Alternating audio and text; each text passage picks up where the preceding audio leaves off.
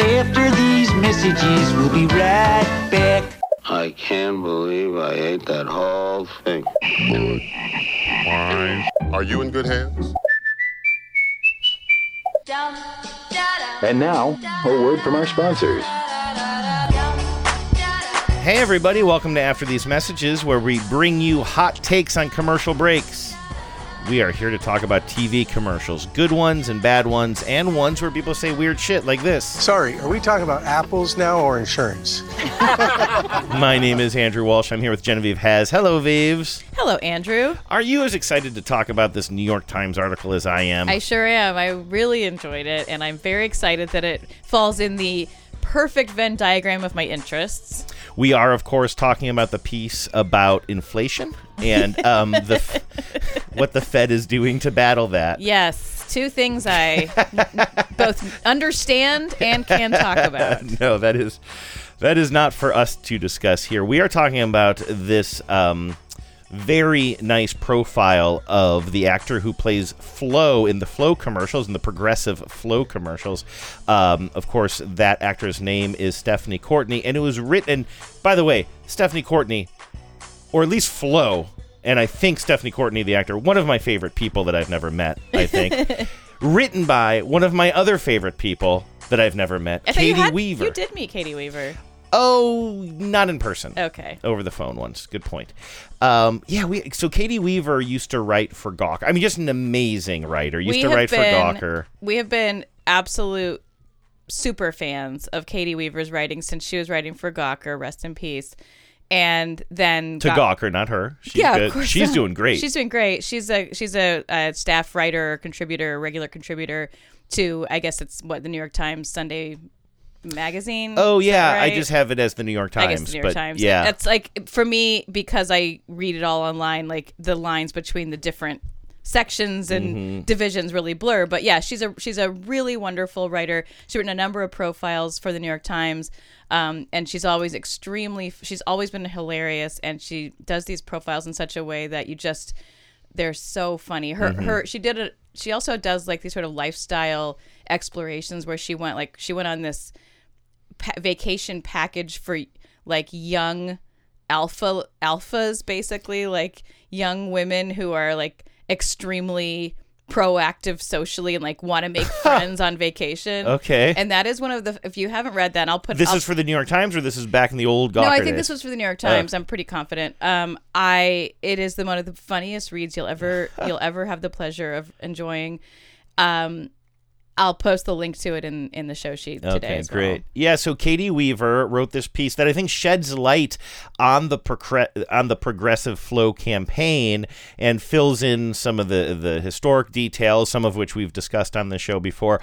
Also kind of explains why it has such longevity. 15 years. 15 years. And to me, the quality has not dropped. That is unprecedented, I think, at least in my opinion, for a commercial campaign. It really is astounding. I mean, Katie Weaver describes it best. I'm never going to improve on her phrasing when she says, it's called the Superstore campaign, which doesn't make a lot of sense because Flo's the centerpiece of it. We'll get to it. But it's called the Superstore campaign. What makes the Superstore campaign not just notable, but virtuosic is its freakish longevity. Yes, exactly. And then to stave off what is called the wear-out phase, when content becomes so familiar it is no longer effective, they're perpetually altering the ads just enough to keep them novel. That's right. And they do it really well. We talk all the time about how that's very hard to do well. We do. So we'll get more into this article by Katie Weaver about Flo and about Stephanie Courtney and her path to becoming Flo, which is also super interesting. And honestly, by the time I got done reading this thing, I was just like, oh, I do know what my life's ambition is. It's to be the best friend of these two women and just to hang out with them all the time. That would be very fun. So we'll explore more about my dreams and passions too. Also, that's much better than an impact that a recent magazine article had on me, which was simply to outlive Peter Thiel. I think I heard you mumbling and grumbling and occasionally yelling about that. Oh, also, and I don't know anything about this part, but you're very excited to share some of the comments in the comments section about this article. Oh my gosh. I have a special segment called "These are the most obtuse comments." You said that Katie Weaver's articles often attract these kinds of comments because she's writing kind of almost for a different audience and on a different if level you don't than the understand stodgy. where her jokes are coming from and like what her style of humor is, you should probably just not read anything by her. If you consistently read something by Katie Weaver and think like, why is this lady doing this weird thing? Like, just put the paper, just switch to a different section. Just go read the sport. Just go read the sport. Go read the sport. Okay, so we'll obviously we have a lot to say about this article because we're just in the forward promo part of the show right now. We'll circle back around to this, and maybe this might be a long show. I really in which I read a 6,000 word article out loud, word for word. I hope that Katie Weaver does not suffer from a lack of confidence, although I think all people do at some points of their life. But I like to think that if Katie Weaver ever had a bad day, she could just dial up this podcast and listen to us just geek out before we even get to the content about how beloved she and her work is. Also, we will bring you another installment of a little segment I like to call With Love From Me to YouTube. I'm going to play for you a commercial I found on an old VHS tape. It's an AT&T commercial that I think has really interesting casting and I guess character choice. Okay. And I almost wonder if you can maybe shed some light on that. And I think we have some really interesting things in the ad council as well, including a letter that was sent in that we didn't get to it last week from somebody who said there's a long standing tradition of playing a commercial. I can't remember what market it was in. I think somewhere in Pennsylvania that ran for like 10 or 15 years. And then recently they just reshot it shot by shot and recast it, but it's almost identical. Weird. Yeah, we have the two commercials side by side. We'll take a look at that. But first, let's get into the flow. Jump in the flow. Jump in the flow. Get carried by the flow. Back in the flow. Okay, Viv, so I know that you took a lot of notes on this article. Where would you like to begin? Maybe at Stephanie Courtney, the actor's sort of like career leading up to Flow, or do you want to start with the campaign itself? No, let's start with a little bit of her career leading up to it, because I think it's really interesting. And this is something I feel like we've talked about it, I'm sure we have on this show. The strange phenomenon that must happen to people like Stephanie Courtney, like the AT&T guy, the Can You Hear Me Now guy, that was parodied Paul, right? That was, that was aptly sort of lampooned or explored in Party Down with, Adam Scott's character becomes famous for one campaign where he's just the "Are we having fun yet?" guy. And it kind of ruins his life in a certain way, right? Like it threatens to permanently end his aspirations to a more conventional career as an actor. And we should mention that he plays a caterer. Right. Yeah, he's a caterer, which is very show. apt here. Because it mentions that Stephanie Courtney also basically was paying her bills by being a caterer. That's right. I didn't. Yeah. You're right. I thought that's why you were bringing it up. Well, I wasn't. I had forgotten that that's mentioned in here. But yeah, like that's before she gets this gig. But yes. But like when she was a really struggling actress and comedian, she came out to L.A. and couldn't land gigs and racked up a whole bunch of debt. And one of the ways she was paying the bills that she could pay was through catering. Yeah, exactly. And she was doing a lot of work with the ground. Like she was one of the people who was trying to break into comedic acting. She started out wanting to do kind of traditional stage work, Broadway, and then as Katie Weaver writes, after Dream reassessment, decides to trying to go for like the comedic actor route, and she gets involved with the Groundlings, which is where a lot of SNL actors get kind of scouted and auditioned. And she's doing really well there insofar as like she's doing well in the Groundlings. She's like making her way up through, how improv works, right? Like you start off as basically a customer of the improv like system or club or business or whatever it is. But then you kind of work your way up through it till you're in the more like prestigious shows where talent scouts might see you. But she just kept getting routinely shut down. Not by her castmates, but by scouts, essentially. Yeah, exactly. So like SNL specifically, I think she dreamed of working at SNL, and so like people like Lisa Kudrow, Paul Rubens, Melissa McCarthy, they all came from the Groundlings. Kristen Wiig, who was actually friends with Stephanie Courtney, came from the Groundlings. And who has amazing things to say about who loves Stephanie's her. time there and says that she was one of the funniest people ever. But SNL kept rejecting her. Yeah, and so they it's- basically said at one point, unless you were going to read the quote directly there, like, please stop sending her out. We are not interested. Yeah, And she that's- was humiliated by that. yeah, it was pretty humiliating, and it just felt. She says, "I remember feeling so terrible and just embarrassed, like a weird shame. Like I shouldn't even walk around." So that's how powerful, that kind of like the Lorne Michaels ability to like pluck somebody from obscurity is. Even just getting to audition for things.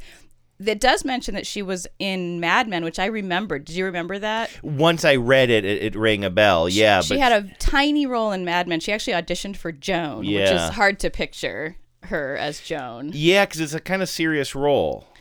Yeah, it's serious, and it's also like, I mean, I think Stephanie Courtney is a beautiful woman, but it's hard to picture her as like, maybe because of the way she's in such a sexless role for the last 15 years, and that's how we've come to know her. As Flo, yeah. As Flo, but it's sort of hard to picture her as like a bombshell the way that Joan is. Yeah, there's a lot of sex appeal with the Joan character. Yeah, so like Andrew said, she was... Although I do think that, not that this is where the conversation needs or should go, but I do think that Stephanie Courtney is attractive. I think her attractiveness is specifically played down for the Flo character. That's what I mean about it being sexless. Yeah, exactly. But I don't think, you know what I mean? So could Stephanie Courtney, if she's made up to be more of a bombshell, could she play a bombshell? I'm not the person to say whether or not, but I'm not going to give it a no. Yeah, I mean, that was the early 2000s. She would have been in her 30s by then. And that's another thing that this article makes the point. By the time she gets this audition or she books this commercial with a insurance company, she's 38 years old, which is described here as like an unheard of number in Hollywood. Yeah, so right? I don't even think Katie Weaver gives the age, right? She just says she moves to LA when she's an unheard of age. Yeah, exactly. But so this is how the commercial went when she went for this first Superstore commercial. And keep in mind, I think we've talked about this, but the idea for Flo was not Flo per se. It was the idea that insurance is a difficult thing to conceptualize for people. And so I love this phrase. Let me see if I can find it here. Sorry. It's a huge article.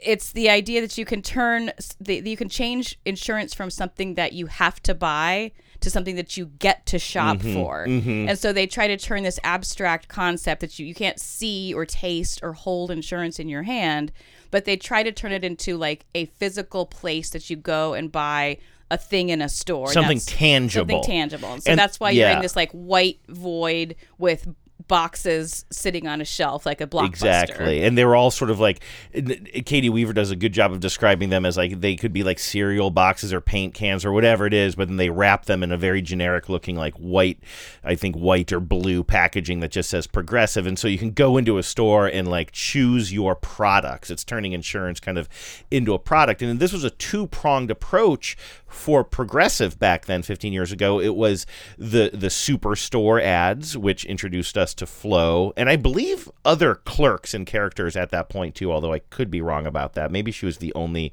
cashier in that series of commercials. But you also had that box of insurance personified and animated and then voiced by Chris Parnell. Yeah. And again, just like all Progressive trying to say like insurance isn't an abstract concept. Yeah, and so one of the other things that they talk about in this article is how before Progressive introduced Flo and before the Gecko was introduced, people just like had a very vague idea of insurance. Like, let me see if I can find it here.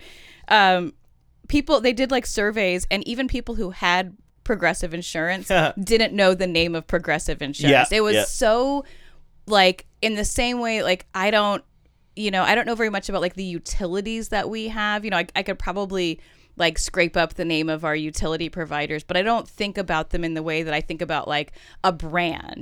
Like I know what brand my shoes are or my car is, because that's like a different kind of thing that you purchase. Can I just mention one thing that wasn't in this article that I was surprised about, something that you've raised a bunch, which is insurance is also one of the rare products or services that we are legally Most bound. of us are legally bound to Yeah, buy. I mean, only if you have a car, but like that's a huge percentage of the adult population. And, so while we're talking about, and I think, again, Katie Weaver does a good job of talking about this abstract concept of the insurance marketplace and then the push to make it more, less abstract, but also the fact that it's important because everybody has to have it. Most people have to have it. At some point, if you don't like the provider you have, you're going to be looking for something else. Or if you're a young driver or a new driver, you've moved states or something, you have to once again go and buy insurance. Yeah. You're compelled to, literally. They get into that a little bit. Not the why so much is spent on advertising, but the how much is spent on advertising. This is incredible. According to Ad Age, in 2022, Progressive spent more than $2 billion on advertising in the U.S. Wow. More money into the effort than McDonald's, Toyota, or Coca-Cola. And then the entire industry spent just shy of $11 billion. Wow. So that's like across, State Farm and Yeah. Allstate and all that. That's more money than was spent on all of the top beer brands combined. Whoa, okay. So all the insurance combined more than all the beer combined. That doesn't surprise me because, you don't have to buy beer. I mean, your experience notwithstanding. I am also compelled to buy beer. At some point, we'll probably just open up the iSpot page that is dedicated to Progressive commercials and just play them, because it's hard to talk about this stuff without playing the commercials. But I'd also like to insert here, not something that the article brings up, but like Progressive alone has 3 of the best campaigns going right now. Yeah. You have Flo, you have Dr. Rick, and the other one. I'm blanking on the other. Maybe this is more arguable, but one of my favorite campaigns is the Throw the Red Challenge Flag campaign. I really agree. That's a good one. The writing is fantastic. And so these are not ads, whereas I think that like Geico for a while was flooding the marketplace with tons of different and various ads. But they all had as blank. Yeah, but they were very cheap and cookie cutter. Like these are like really well shot, really well written, and very well acted spots. I agree. Their production value is higher, and yet they seem to come out with them almost as frequently as Geico. Geico truly has flooded the zone. But you were setting up the very first commercial. So let me tell you about this first commercial and what it was like to shoot it, and then maybe we can play it because we found it. So her life was all on credit cards. This is 2007. Oh, this is it. Her age was a number almost unheard of in scenic Southern California. Even the commercial gigs were slowing down. She'd been doing commercial work. Her first commercial she ever booked was for, I think it was a Bud Light ad. Yeah, did you go back and watch that? I didn't actually. We should try to find that I have it right here. Do you want to start with that one? Yeah, let me describe that one. Okay. And it's interesting, too, because it tells you, I didn't know this about how they get paid for things. I didn't realize that commercials paid residuals. I did not either. I figured you would sign a contract as and for your time on set, and then maybe something beyond that if you're the star of a commercial. I didn't realize that like you're really banking on a commercial running a lot if you want to get those residuals. Yeah, so this was this Bud Light commercial. It was 1999, a Super Bowl ad. Courtney says, I was in the back going like this, making a face that a girl in the back might make as 2 guys in the checkout line, short on cash, debated whether to purchase toilet paper or Bud Light.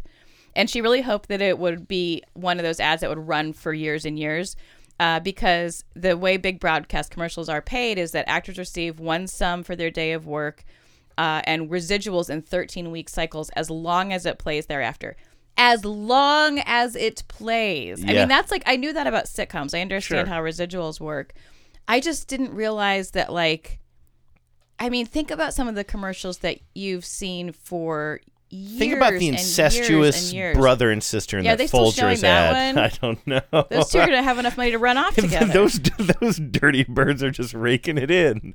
Of course, this seasonal, so maybe not so much. So let's play this Bud Light yeah, ad so- where she's the girl going like that in the back. Sort of. Well, the thing is, unless a longer version of this ran, the only version I could find online anywhere, and it seemed pretty consistent to be this one, a 30-second spot. As you mentioned, it's like a grocery store, probably more of a corner market or something like that. And you have these two real bro dudes go in, and they come up to the cash register, and they dump a whole bunch of stuff on the counter, but one by one they realize, oh, I can't afford all of this. Take this off the list. Take this off the list. And then they're just down to a 6-pack of Bud Light and a roll of toilet paper. And there's this moment of tension as they try to decide what are they going to prioritize. They, of course, prioritize the beer. And then the rest of the brief commercial is them emphasizing that they need as much paper as they can. The ad is called Paper or Plastic, and so when they say paper or plastic, they say paper because they had to give up their toilet paper, and then they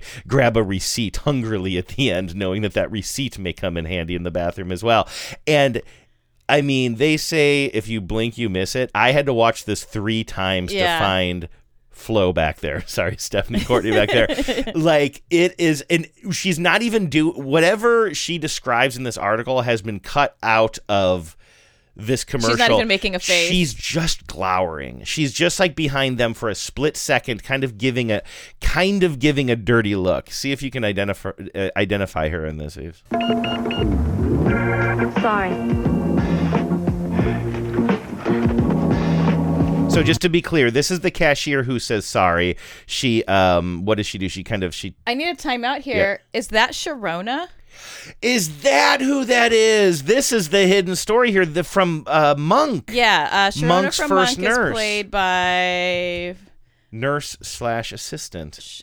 Biddy Schramm. She was also in a League of Their Own. I think that is her. Wow. Good eye. So anyway, she has a really distinctive like New York accent. Yeah, so she's the voice that you hear. Stephanie has no lines in this. Again, she's just deep in the background. But yeah, so the guy goes to ring up all of these snacks and food and various things. He gives her a credit card. The credit card is handed back. So apparently there was not enough funds on the credit card, I think is what we're seeing here. Sorry. They're scrambling for cash. Not enough. They get rid of a bunch of the groceries. No, still short.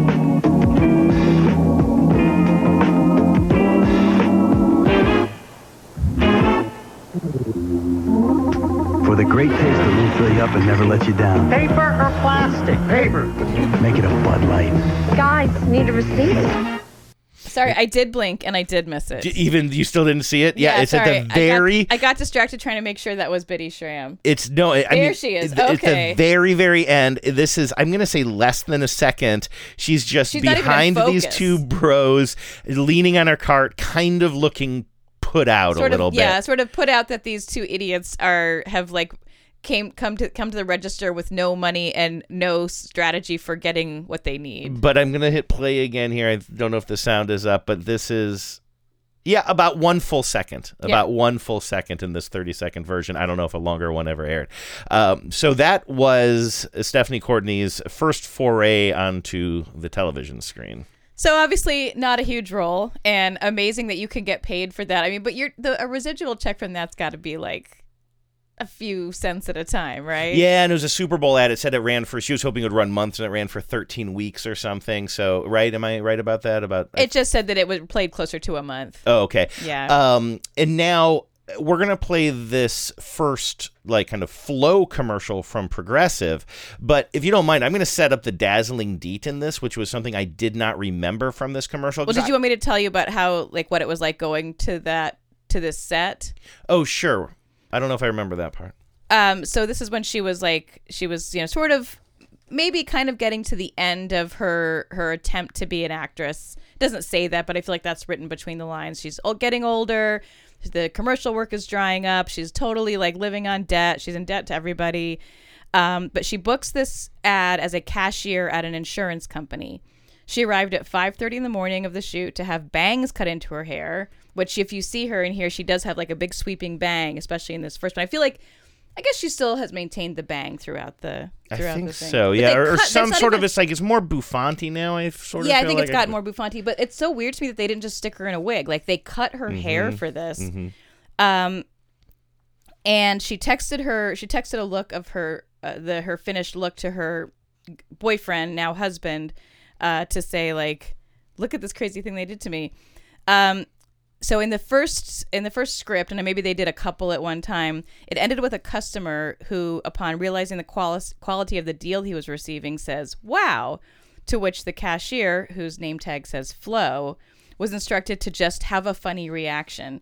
And because she was an improv alum from the Groundlings, she just improved it, and she says "wow" back, and then says, "I say it louder." Yeah, that was the dazzling deed I want to talk about. Like, I did not remember that part of this commercial. We've talked about this commercial a lot and the origins of Flo not supposed. She wasn't set up to be the focus of the commercial campaign. Right. She was just playing this particular cashier for, I think, maybe a handful And it of sounds like commercials. Flo was just a random name that they stuck on a name tag. Yeah, and maybe with some thought, but it wasn't like, okay, this is Flo's big debut, Right. But apparently the guy's supposed to say "wow," and she's supposed to just look a little taken aback by his excitement, and she just yells back, "Wow, I say it louder." And it is so funny and crazy at the same time.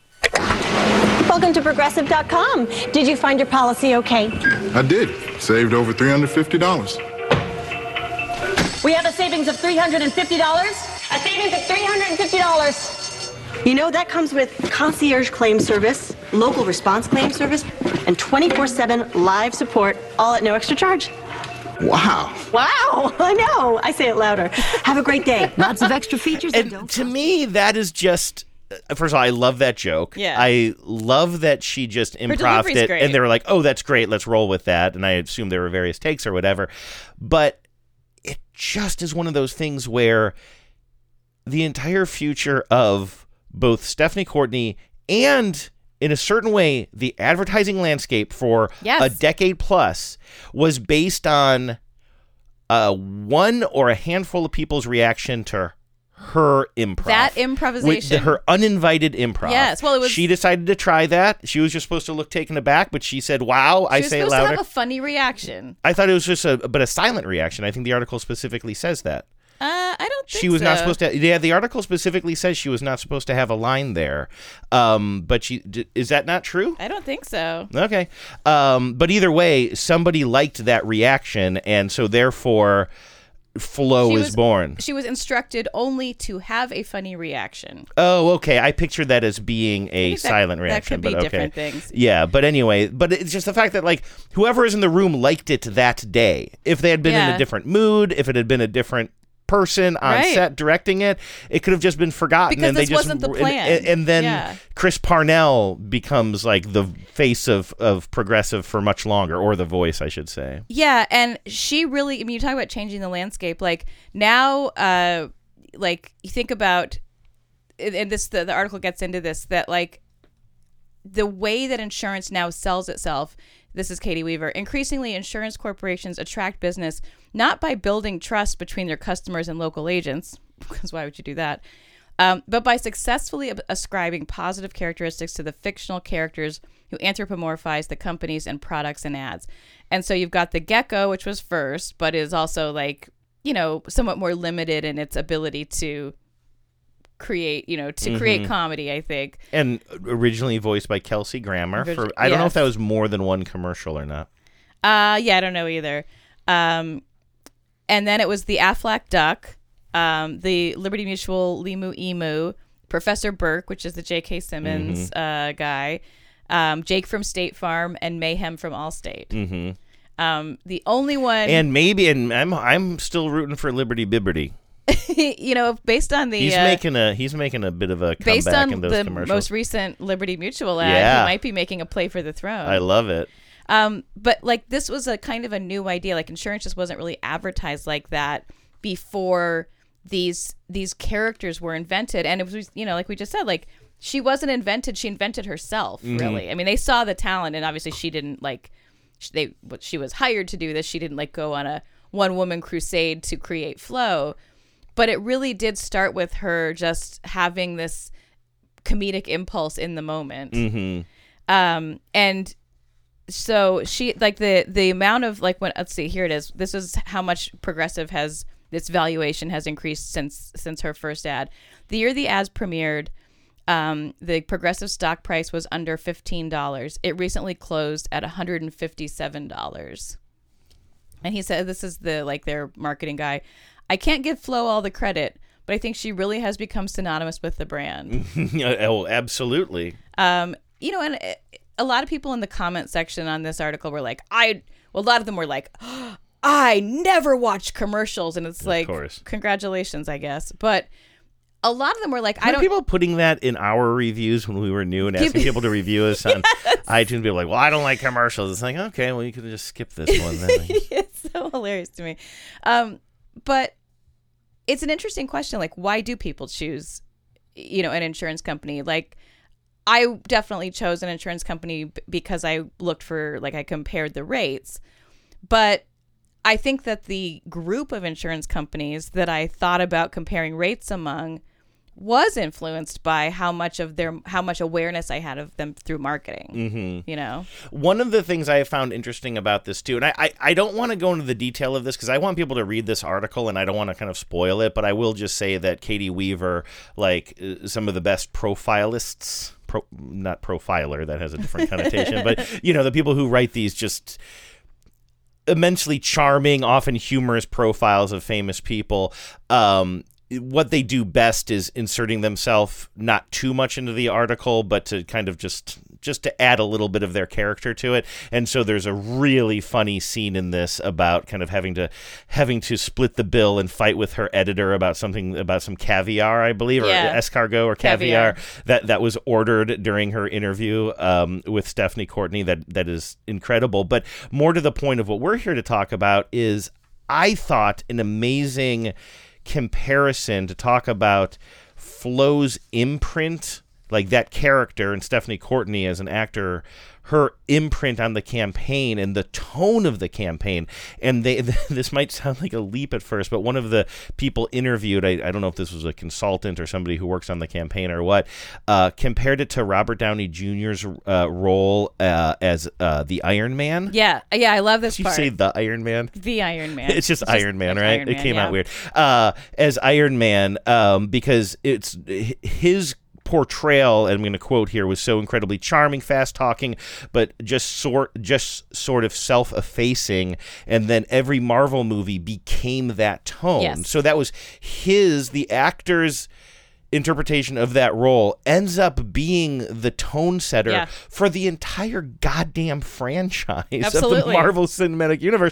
And they're saying that's what Stephanie Courtney brought to Flo, which then impacted the entire campaign. And I would even argue potentially some of the other campaigns, like Dr. Rick, like finding something that is even truly some of the other funny. brands. Yeah, sure. I think that the J.K. Simmons character owes a lot to Flo. We talk about this article talks about how kind of think about how Robert Downey Jr. is as Iron Man, and how the way he interacts with the story and his self-conception and all of that, like that tone becomes pervasive. Everybody's like taking their cues from that tone and through different directors, through different characters, all of it. And this talks a little bit about how her surreal cheer and the extent to which her enthusiasm for competitively priced insurance veers into pathological obsession are winks at the old-fashioned idea of advertising. The implication through exaggeration is that today's audiences are too sophisticated to be swayed by an unrealistic pitchman.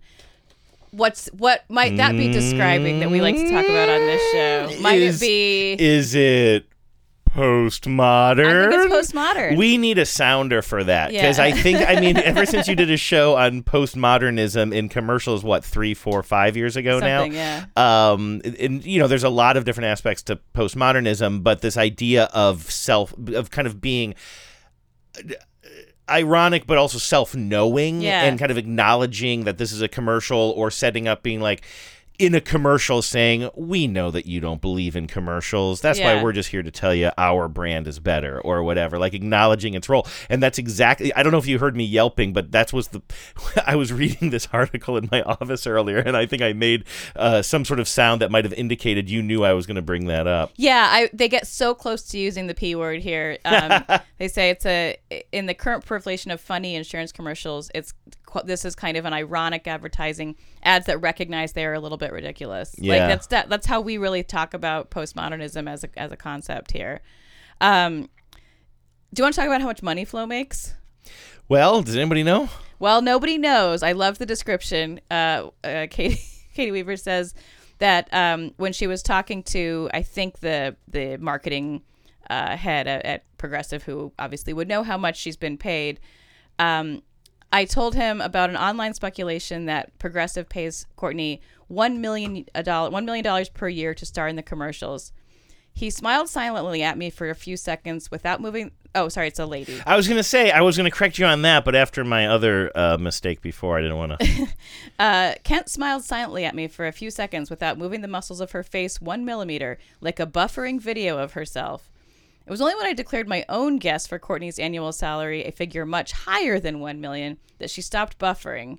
And she said, "That's a wide range, isn't it?" Well, Kent said, "That's a wide range, isn't it?" But basically, she talked to Katie Weaver talked to an industry expert about like how much someone might expect to be paid for a campaign that has run this long, over 200 spots, over 15 years, and an annual figure like 10 million would be in the ballpark. Yeah, I mean, 1 million a year for Flo would be criminally low, right? I mean, I don't know. Like 1 million a year, she probably does, 15 spots a year.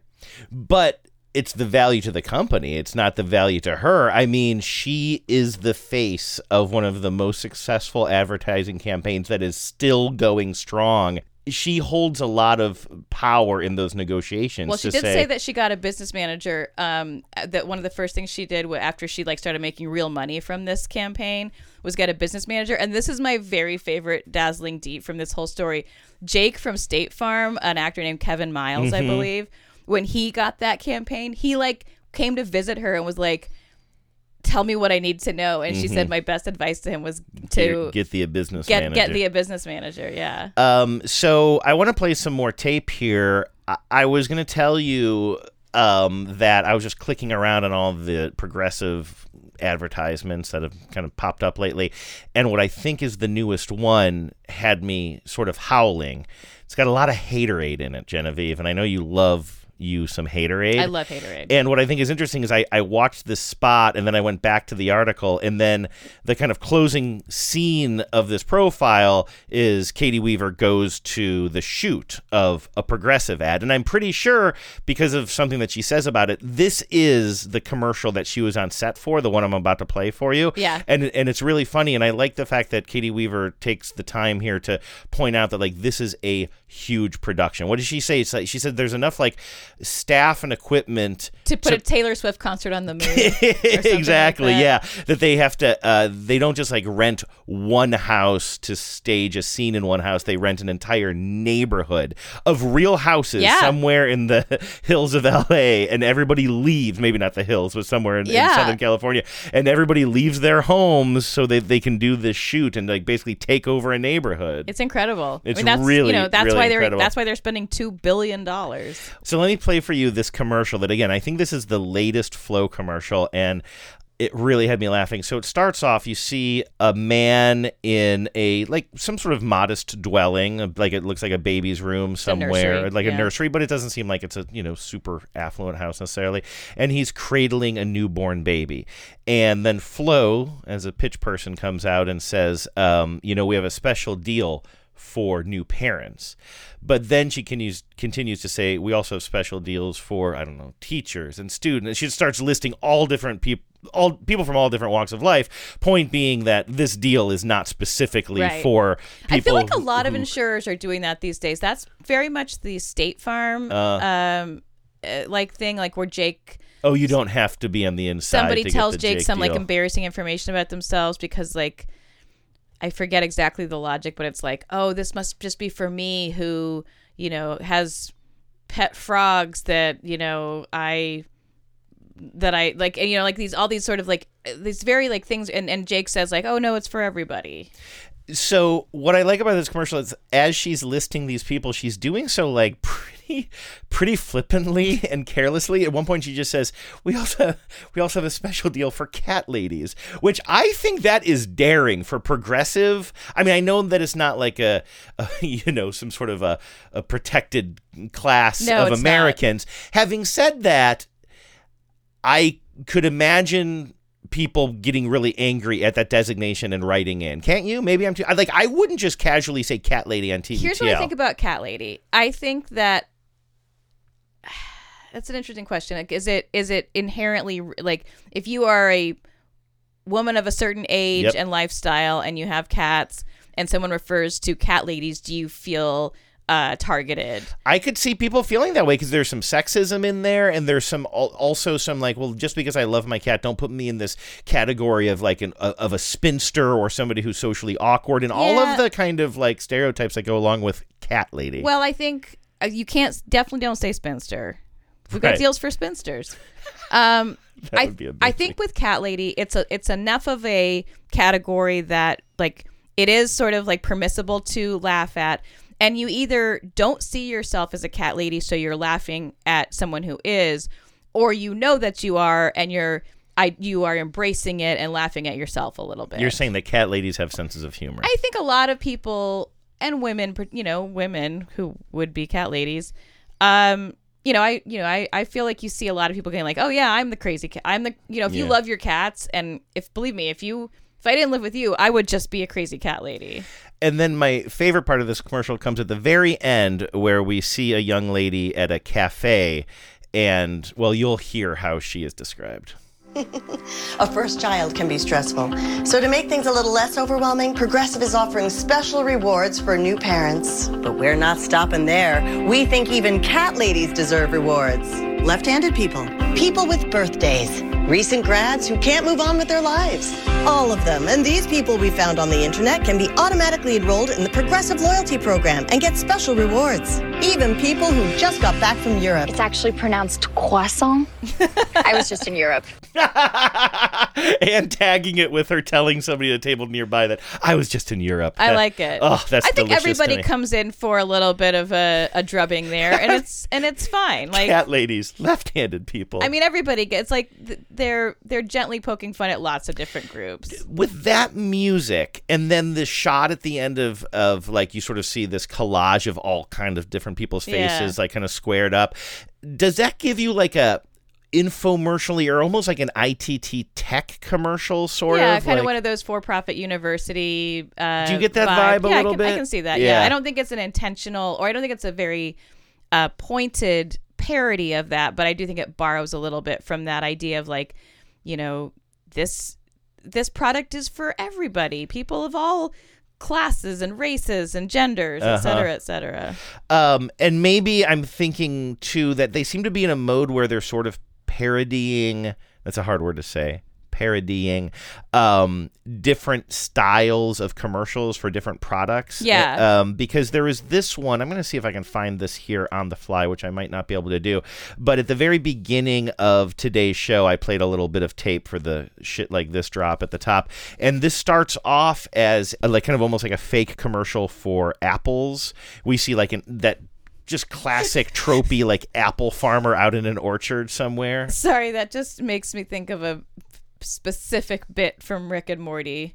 Are you hungry for apples? Oh, I don't remember that. I probably haven't seen it. I'm way behind on that show. It got so complicated that I just started watching the same episode over and over and over and then just gave up on the series. I'm still with it, but it no longer makes me laugh.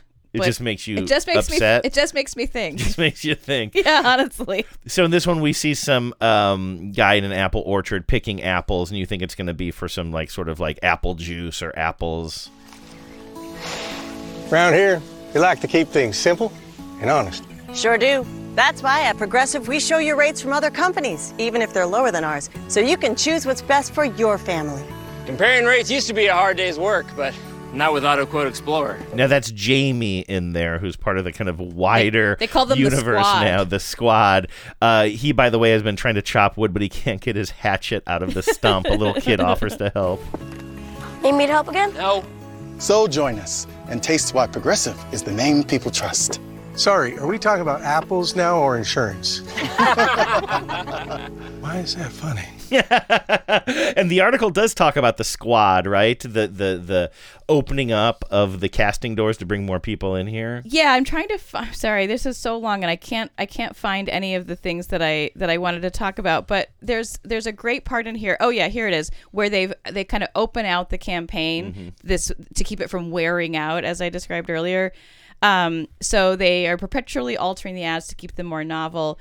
They've done spots in the style of a fuzzy 1970s after-school special. I believe that's the one that I love, where she says, she says, "I'm lactose intolerant," and she's like, "But you're drinking milk," and he goes, "No, it's just lactose that I'm intolerant of." It has introduced co-workers, the squad, not to supplant Flo, but to further develop her character. And we've talked about this a little bit, like, are they lining her up successors? But that doesn't seem to be the issue. This is really interesting. They have the squad so that she can interact with her colleagues more brusquely than she could with customers. Yeah. So she can have, it can like make her, it can more develop her range of like emotions and characters and things that she can do. Yeah, I think that's really interesting. We've talked about that a lot because at some point, 15 years is a long time. So even though they're saying not to replace her, but to give her an opportunity to kind of be brusque with somebody, which we also see with her playing every member of her family, right. which I want to play something on that in a second. But I do have this commercial here. I can't tell. So this is like before it's the full squad. They're just introducing Jamie. This is going back probably 7 or 8 years now. I do think if I have one quibble with this article, and I understand it's already like 6,000 words and it's about Stephanie Courtney, I wish they had just touched a little bit on this actor who plays Jamie, because he has really emerged as a pretty fleshed out part of this universe and like someone that she has like a relationship with. And I wish that they'd maybe just touched on that a little bit. So in this commercial from quite a while back now, we are kind of being introduced to the Jamie character, but there's also a bunch of other progressive colleagues of theirs in a break room somewhere. But notably, it's none of the other people from the so-called squad now. Yeah. And again, we're talking about the progressive squad. Yeah, we're not talking about the squad AOC. in Congress. Yeah. Yes, exactly. But we see that around a break table. And by the way, this break room is all like, I can't remember the wonderful word that Katie used at the very beginning of the article to describe the Eldritch White. Eldritch White, yes. This is another Eldritch White break room sort of scenario in that progressive universe. And Jamie is just like chugging he's pounding these little cartons of milk. I think I said milk, like Jim Harbaugh. Milk, and then Flo comes in. Milk. Okay, phone's over. See, brusque. Thirsty? They said it would make me cool. They don't sound cool to me. Guess not. You gotta stick up for yourself. Like with the Name Your Price tool. People tell us their budget, not the other way around. Aren't you lactose intolerant? This isn't lactose. It's milk. That has that 70s sort of, there's even a hitch in the film, as if you're watching that on a projector in class. Yeah, so they've done all these creative things and they've kept expanding the universe, but without taking it so far away from what really makes it good. And I do think that is a testament primarily to Stephanie Courtney's ability to hold the center.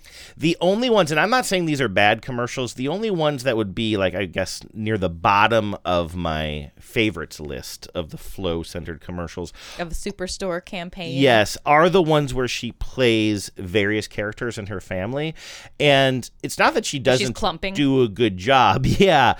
I mean, there's one where she plays she plays her grandpa and her sister and another generation and herself, right? Yes. I'm kind of with you. I think the ones where she plays 5 or 6 like relatives don't work for me as well. I'm kind of coming around on her awful like just her terrible sister, who is just this like shallow LA, like kind of Kardashian-esque woman who just is totally out to lunch and is totally like self-absorbed and vain and doesn't it seems so different. Like she really, I think she's having a lot of fun with it, and I think she does a good job of bringing that character to life. I do enjoy seeing Stephanie Courtney like kind of flex a little bit.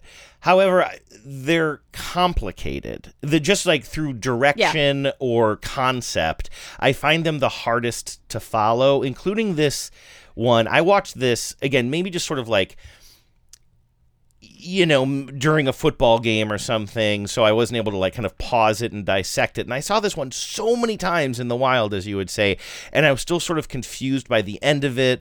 This is one that's been in pretty heavy rotation for a few months now, I think, and Flo is at her awful sister's place, and her sister's on like an exercise bike, just barely like kind of like biking along while she's watching some sort of home shopping network on television, which that's kind of funny, but also kind of a dated reference anyway. And it's clear that she just keeps on buying all kinds of shit she doesn't need and then asking like, can this be covered by Progressive? But the thing is, there's so many jokes in here, and it's shot sort of confusingly that I feel like you can't tell what shit is. And then at the very end, like Flo's sister just points at the TV and says, would that be covered? And you can't tell what it is. I now know because I paused it. Right. And then there's a moment where she's calling into the home shopping network and she's saying, am I on TV right now? But it's a little bit confusing because we're watching TV. Have you seen this commercial as I describe it? I've seen it, but I think that you're right that I've let it wash over me without really absorbing the plot. It's a bit of a jumble, and I'm always confused at the end. Now I think I get it now that I actually sat down to watch it on my computer today. What even is this? Don't touch my things, gross. Janice, when you bundle your home or renters with your auto, Progressive provides 24/7 protection for almost everything you own. But do you really need my weighted hoop? It's for my snatched waist. It's my dog taste. And that might just be me being stupid, but my weighted hoop, that's for my snatched waist? That sounds like a thing that's cool amongst young people that I don't understand. Maybe I'm just too old for this. But yeah, I think that's where the commercial begins to lose me. 24/7 protection for almost everything you own. But do you really need my weighted hoop? It's for my snatched waist. It's my dog chaise lounger. Foot treadmill. That's my Tuesday chalice. Purse that says purse. Hyperbaric oxygen therapy chamber. I can't live without oxygen. Solid gold coffee machine. Lake making kit. Really? Okay, so I can't live without oxygen is a very funny line. I love that. Also, the lake making kit. Flo's just holding this giant box that says lake making kit, accessories included, fill and rise lake. And then at the very end, I think her sister Janet points at the TV. I think it's Janice. Oh, sorry, Janice points at the TV. Really? Can Progressive cover that too? Yes, but... Hi, it's Janice. I'll take 5. Is my voice on TV right now? So anyway, a little bit jumbled for me. I looked up snatched waist, and it's just some new fitness trend where you have an extra like wasp waisted look that you get from some kind of horrific workout. I see. And then the thing that's on TV that I had to pause and zoom in on is a bedazzled foam frother for $30. Frothing has never looked so good. But I feel like it's such a quick shot, and it's a weirdly hard to decipher shot on the TV within the TV. Yeah. That you're confused, and then she says, am I on TV right now? I found the whole thing to be a bit of a jumble. I liked some of the jokes. I like that quick cut, lake making kit, dog chaise lounge. Like she has like a treadmill that just runs on its own with like fuzzy slippers that you put your feet in. Like I kind of liked the weird, useless, trendy products that they showcase. And again, this is just worth reading so you can sort of see how Katie Weaver sort of wraps this up. But I like the kind of moment of reflection at the end, which is you're Stephanie Courtney. You had to make, well, maybe not sacrifices, but you didn't get your immediate wishes fulfilled when you started in the industry, right? And she didn't dream of being known as an insurance hawker. Right. She dreamed of being an actor, And she's very honest, and comes across as so likable in this piece, but she's really honest about the things that this has kind of foreclosed on. She's like, talks about how she has a project that she's working on that she's writing, and she's like, but nobody wants to hear from the progressive lady about some feature film that she's writing. But she assumed that she'd have more kind of creative endeavors. Not that there isn't a lot of creativity in this, but they're insurance commercials. Yeah. She thought she'd be in films and TV shows and projects with her friends. But she also talks about what it's like to be financially secure and like what that means. And the article really does close with a really interesting reflection. Like you know, think about what would you trade for if you could trade for total financial security. Would you give up the ability? And it's so weird. Like, no, there's no law that she can't go do other things, but yet she can't go do other things. This actually happened to George Reeves, who played Superman in the 50s. He actually had a role, I think a speaking role, although not a huge role, in From Here to Eternity. And people when they did test screenings of it, people laughed and it took them out of the movie because they recognized him as Superman. And so he was he's like, just like, you know, anyone who goes into acting, like he dreamed of being an actor in a serious way. He had this enormous success, but it also like closed off a bunch of avenues that were like, I think, very hard for him to live with. After he had booked that Superman role, this is interesting and I think even more complex because she was having, like anybody would who's just trying to get their start in you know, creative endeavors in Hollywood, but she was already being rejected out of hand when she was at the top of her improv game and all of her colleagues thought she was the funniest person in the room, but she was still being rejected by SNL and the things that she wanted to do. So she ends up finding a type of success that must in many ways be even more successful than she could, not that she could have hoped for, but expected, but it does continue to limit her as far as getting other roles. And yet, as this article points out, she is arguably, by some measures, one of the most successful. She's had some of the greatest success that any actor. I mean, many actors get neither, right? Yeah. They don't get to do what they dreamed of creatively, and they also don't make $10 million or whatever huge sum she has amassed over these years. Right? And I don't think the article specifically says this, but I would also argue, and again, I haven't walked in her shoes, I have no idea what it's like to be her or even to be in that industry, but I would argue that the role that she has landed, that has now been this definitive role that she can't break out of, still affords her way more creativity as an actor and a comedian, as a performer, than so many other similar roles. Like Jake from State Farm, he could do that for 15 years. He's charming enough, but there's not a lot of fun in his role in those commercials. Yeah. He's the straight person for Mahomes to get off the jokes, or Andy Reid, or whatever. You know what I mean? And who I think has split the difference really admirably is Mayhem, Dean Winters. Yeah, that's true. Dean Winters has done some serious, like he's done a lot of comedic acting. He's also done some serious roles, but I think he got to the Mayhem roles maybe after he had established himself a little bit more. So Mayhem is one thing that he is known for, but it's not the only thing that he's known for. Yeah. And bottom line, I think we just need to send this episode to both Katie Weaver and Stephanie Courtney and see if we can all be friends, right? Like that would be the best outcome, I think, for everyone. Let's get this thing going.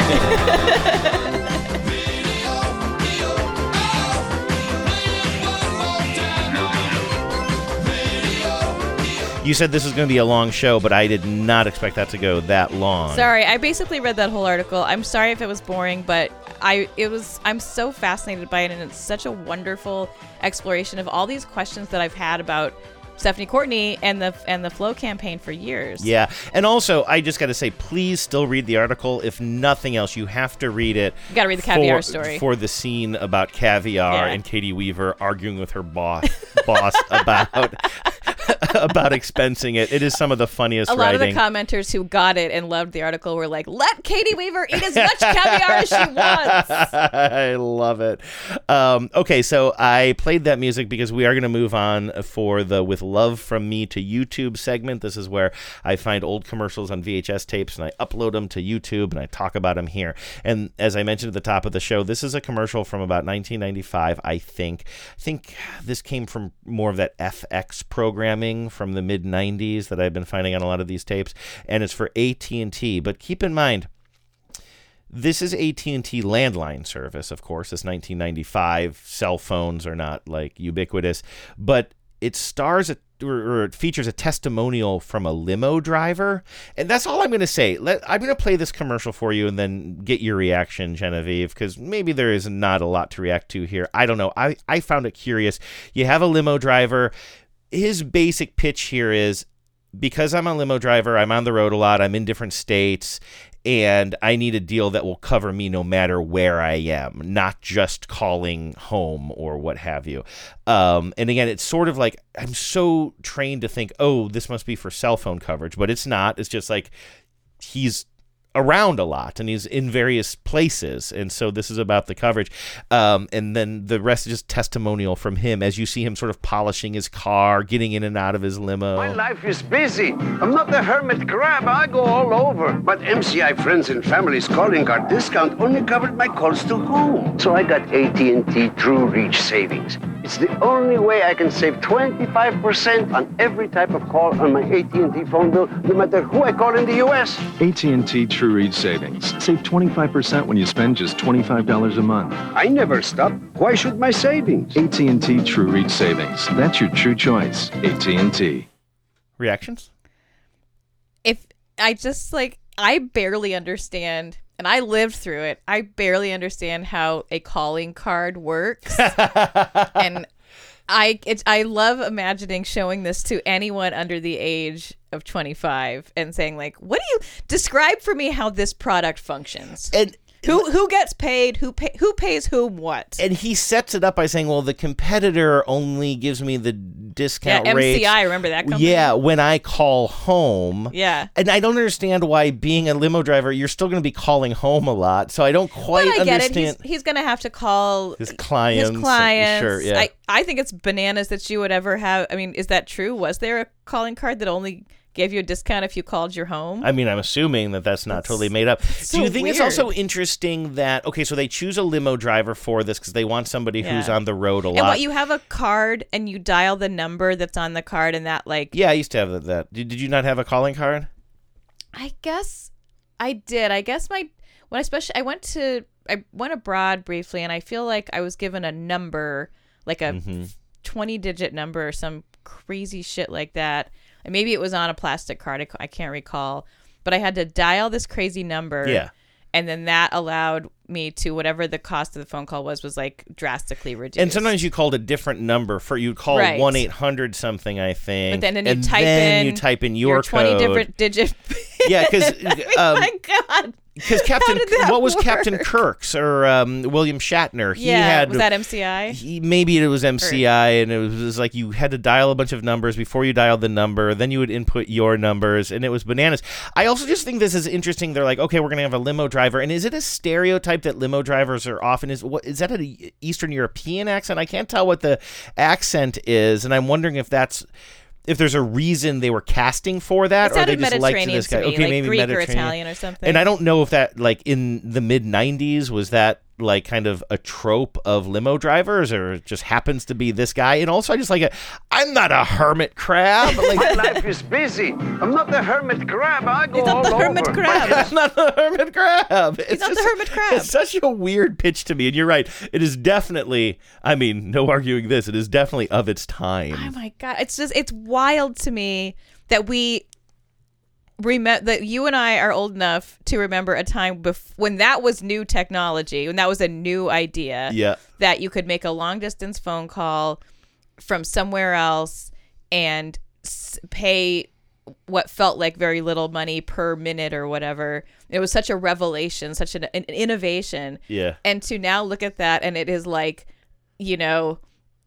the invention of the wheel or something. It seems like so ancient. I think of those calling cards when we would be traveling, and it was just instilled in me that you do not touch the hotel phone. Like I was under the impression that even if you call someone locally, your parents are going to be billed $1.5 million. You'll be billed $1 million if you touch the hotel phone.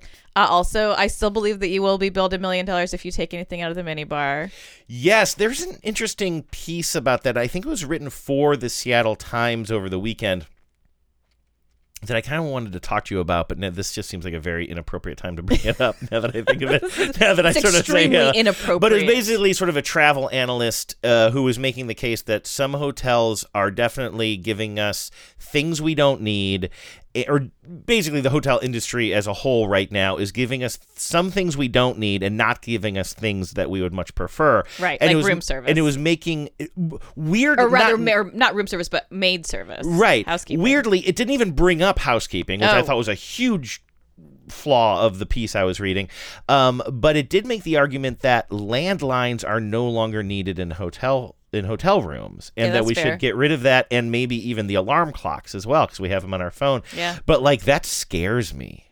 Like I don't know why. I haven't used, and as the piece said, the only purpose of that phone is to call the front desk. Right. And aside from that, you're going to use your cell phone for everything. But I sort of feel like, well, one of the things we used to do in hotels was request a wake-up call, you know? And you take out the phone and the alarm clock, you're really totally counting on your cell phone there. But what the hell? I rely on my cell phone to wake up every goddamn morning when I'm not traveling. Why wouldn't somehow I? we managed to get out of bed without a wake-up call from the hotel. Yeah. I remember when Seinfeld was new, there was like you could have a wake up call service in your home, right? Because wasn't there an episode where Elaine's dating a wake up call guy? And I didn't know that. She causes him to oversleep and miss waking people up in your home, not in a hotel. Yeah, no, I so. didn't. I was unfamiliar. I might with be that, misremembering that, but I mean, it was a weird time. So you would say, get rid of phones and get rid of alarm clocks in hotel rooms. That wouldn't bother you? I mean, if there's a trade, if I can get something better in return. Yeah. I mean, what's that going to save them? Not much. Yeah. Anyway, we are pretty far off base here. Have I played the ad council music yet? No. How about now? Everybody's talking at me. All right, you wanna speed through this? Wow, you're really jumping all over the music. We wait for the post in this house. Sorry. All right, Genevieve? now I can talk. Do you want to boil this down to one or two here? Yeah, actually, let's do that if you don't mind. Yeah. Let's just talk about this first one that I mentioned at the beginning of the show, and also set up on last week's show as well, from Alexis. Do you want to read this? Yes. With Christmas commercials back in rotation, I wanted to share this Philly favorite with you. Originally shot in the 90s, it has been a Philly staple every year. However, about 10 years ago, they reshot it, shot for shot, line for line, using very similar looking actors. That commercial is still in rotation today. I guess the old one was just starting to wear thin or whatever, and they wanted to keep it going. Thought you guys would enjoy a bit of commercial history from the Philly area. We definitely do. Yeah. Now, the most interesting thing about what a weird that concept to our listeners is going to be what's in that email, because the rest of this is very visual, but it is amazing. Somebody on YouTube took the PA Lottery Christmas commercial, old and new, and I love them for this. Set them up side by side, because I really thought I was going to have to open up two screens on my computer. God set it up bless you, side by YouTuber. side, and it's just like it's not even that more modernized. It's just like cleaner shots. You see groups of people singing carols. The old one is a little blurrier and further away, and the cars are old. You see the cars are from the 90s. It's barely different. The new shot eliminates cars altogether, which I think you would probably do in this day and age, and also adds to the longevity of this. Let's take a let's see, it begins with kind of an older gentleman swinging open his windows in his nice home on the second floor Ebenezer or something. Scrooge style. Ebenezer Scrooge Boy, style. what day is it? While people are singing in the street below, or in his yard below. This holiday season, my good friend gave to me. Send out all tickets, 6 matches, chances, 5 cash, 5. By the way, this audio is also overlaid. So I was curious, like it It was exact It's up so until close. about that moment. You could just hear it change a little bit there. That's wild. You know, did they even have the same decoration on their songbooks? Yeah, that's right. A big snowflake on red, very specifically the same. And they are very similar looking actors. They are similar, It's yeah. a beautiful Asian woman is kind of the featured singer. In both of these. Yeah, and an older woman with white hair and a black hat. Yep. That's wild. Yeah. Happy holidays, Rita. Thanks, Joe.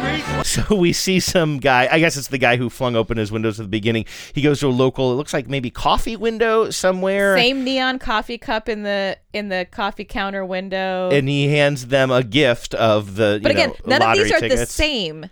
They're not the same thing. They are restaged with different objects that exactly recreate It's a it. shot by shot. This is incredible, This is isn't it? really incredible. And you can hear the dialogue, just things as the commercial goes on. You'll hear that the audio kind of separates a little bit more and more, but it's incredible. So anyway, he hands them, a gift, presumably lotto tickets in a nice envelope. Happy holidays, Rita. Thanks, Joe. What a great gift. Pennsylvania lottery tickets make great gifts, like the new $20 Merry Millions. Do you hear how that audio almost sounds a little hollow sounding? Mm-hmm. That's because I think that is the exact same audio track. It's definitely the same voice actor, you can tell. And when you line up audio, exactly, but it's just off by, I can't even tell you how much, like the fraction of a second, fraction of a second, you get that sort of hollow sound, which is why it sounds that way. $20 Merry Millions. Happy holidays.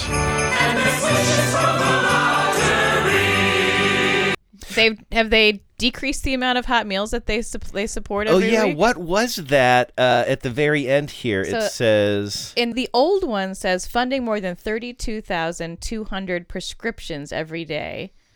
Okay, prescriptions. I see. And then now it says supporting more than 22,800 hot meals every day. So I I guess see. A hot meal is worth less than a prescription. Depends on the prescription. Yeah. Also, prescriptions, I think, is not something people can relate to as much now in terms of a charity effort. Exactly. Yeah. But that is, I don't know, man. That's pretty fascinating. That is so wild. I can't tell you how happy I am, Alexis, that you shared that with us. And I really, not to toot our own horn, cannot think of a better venue for that news to be shared. It feels like it's specifically at us. You can sell anything. You can sell anything.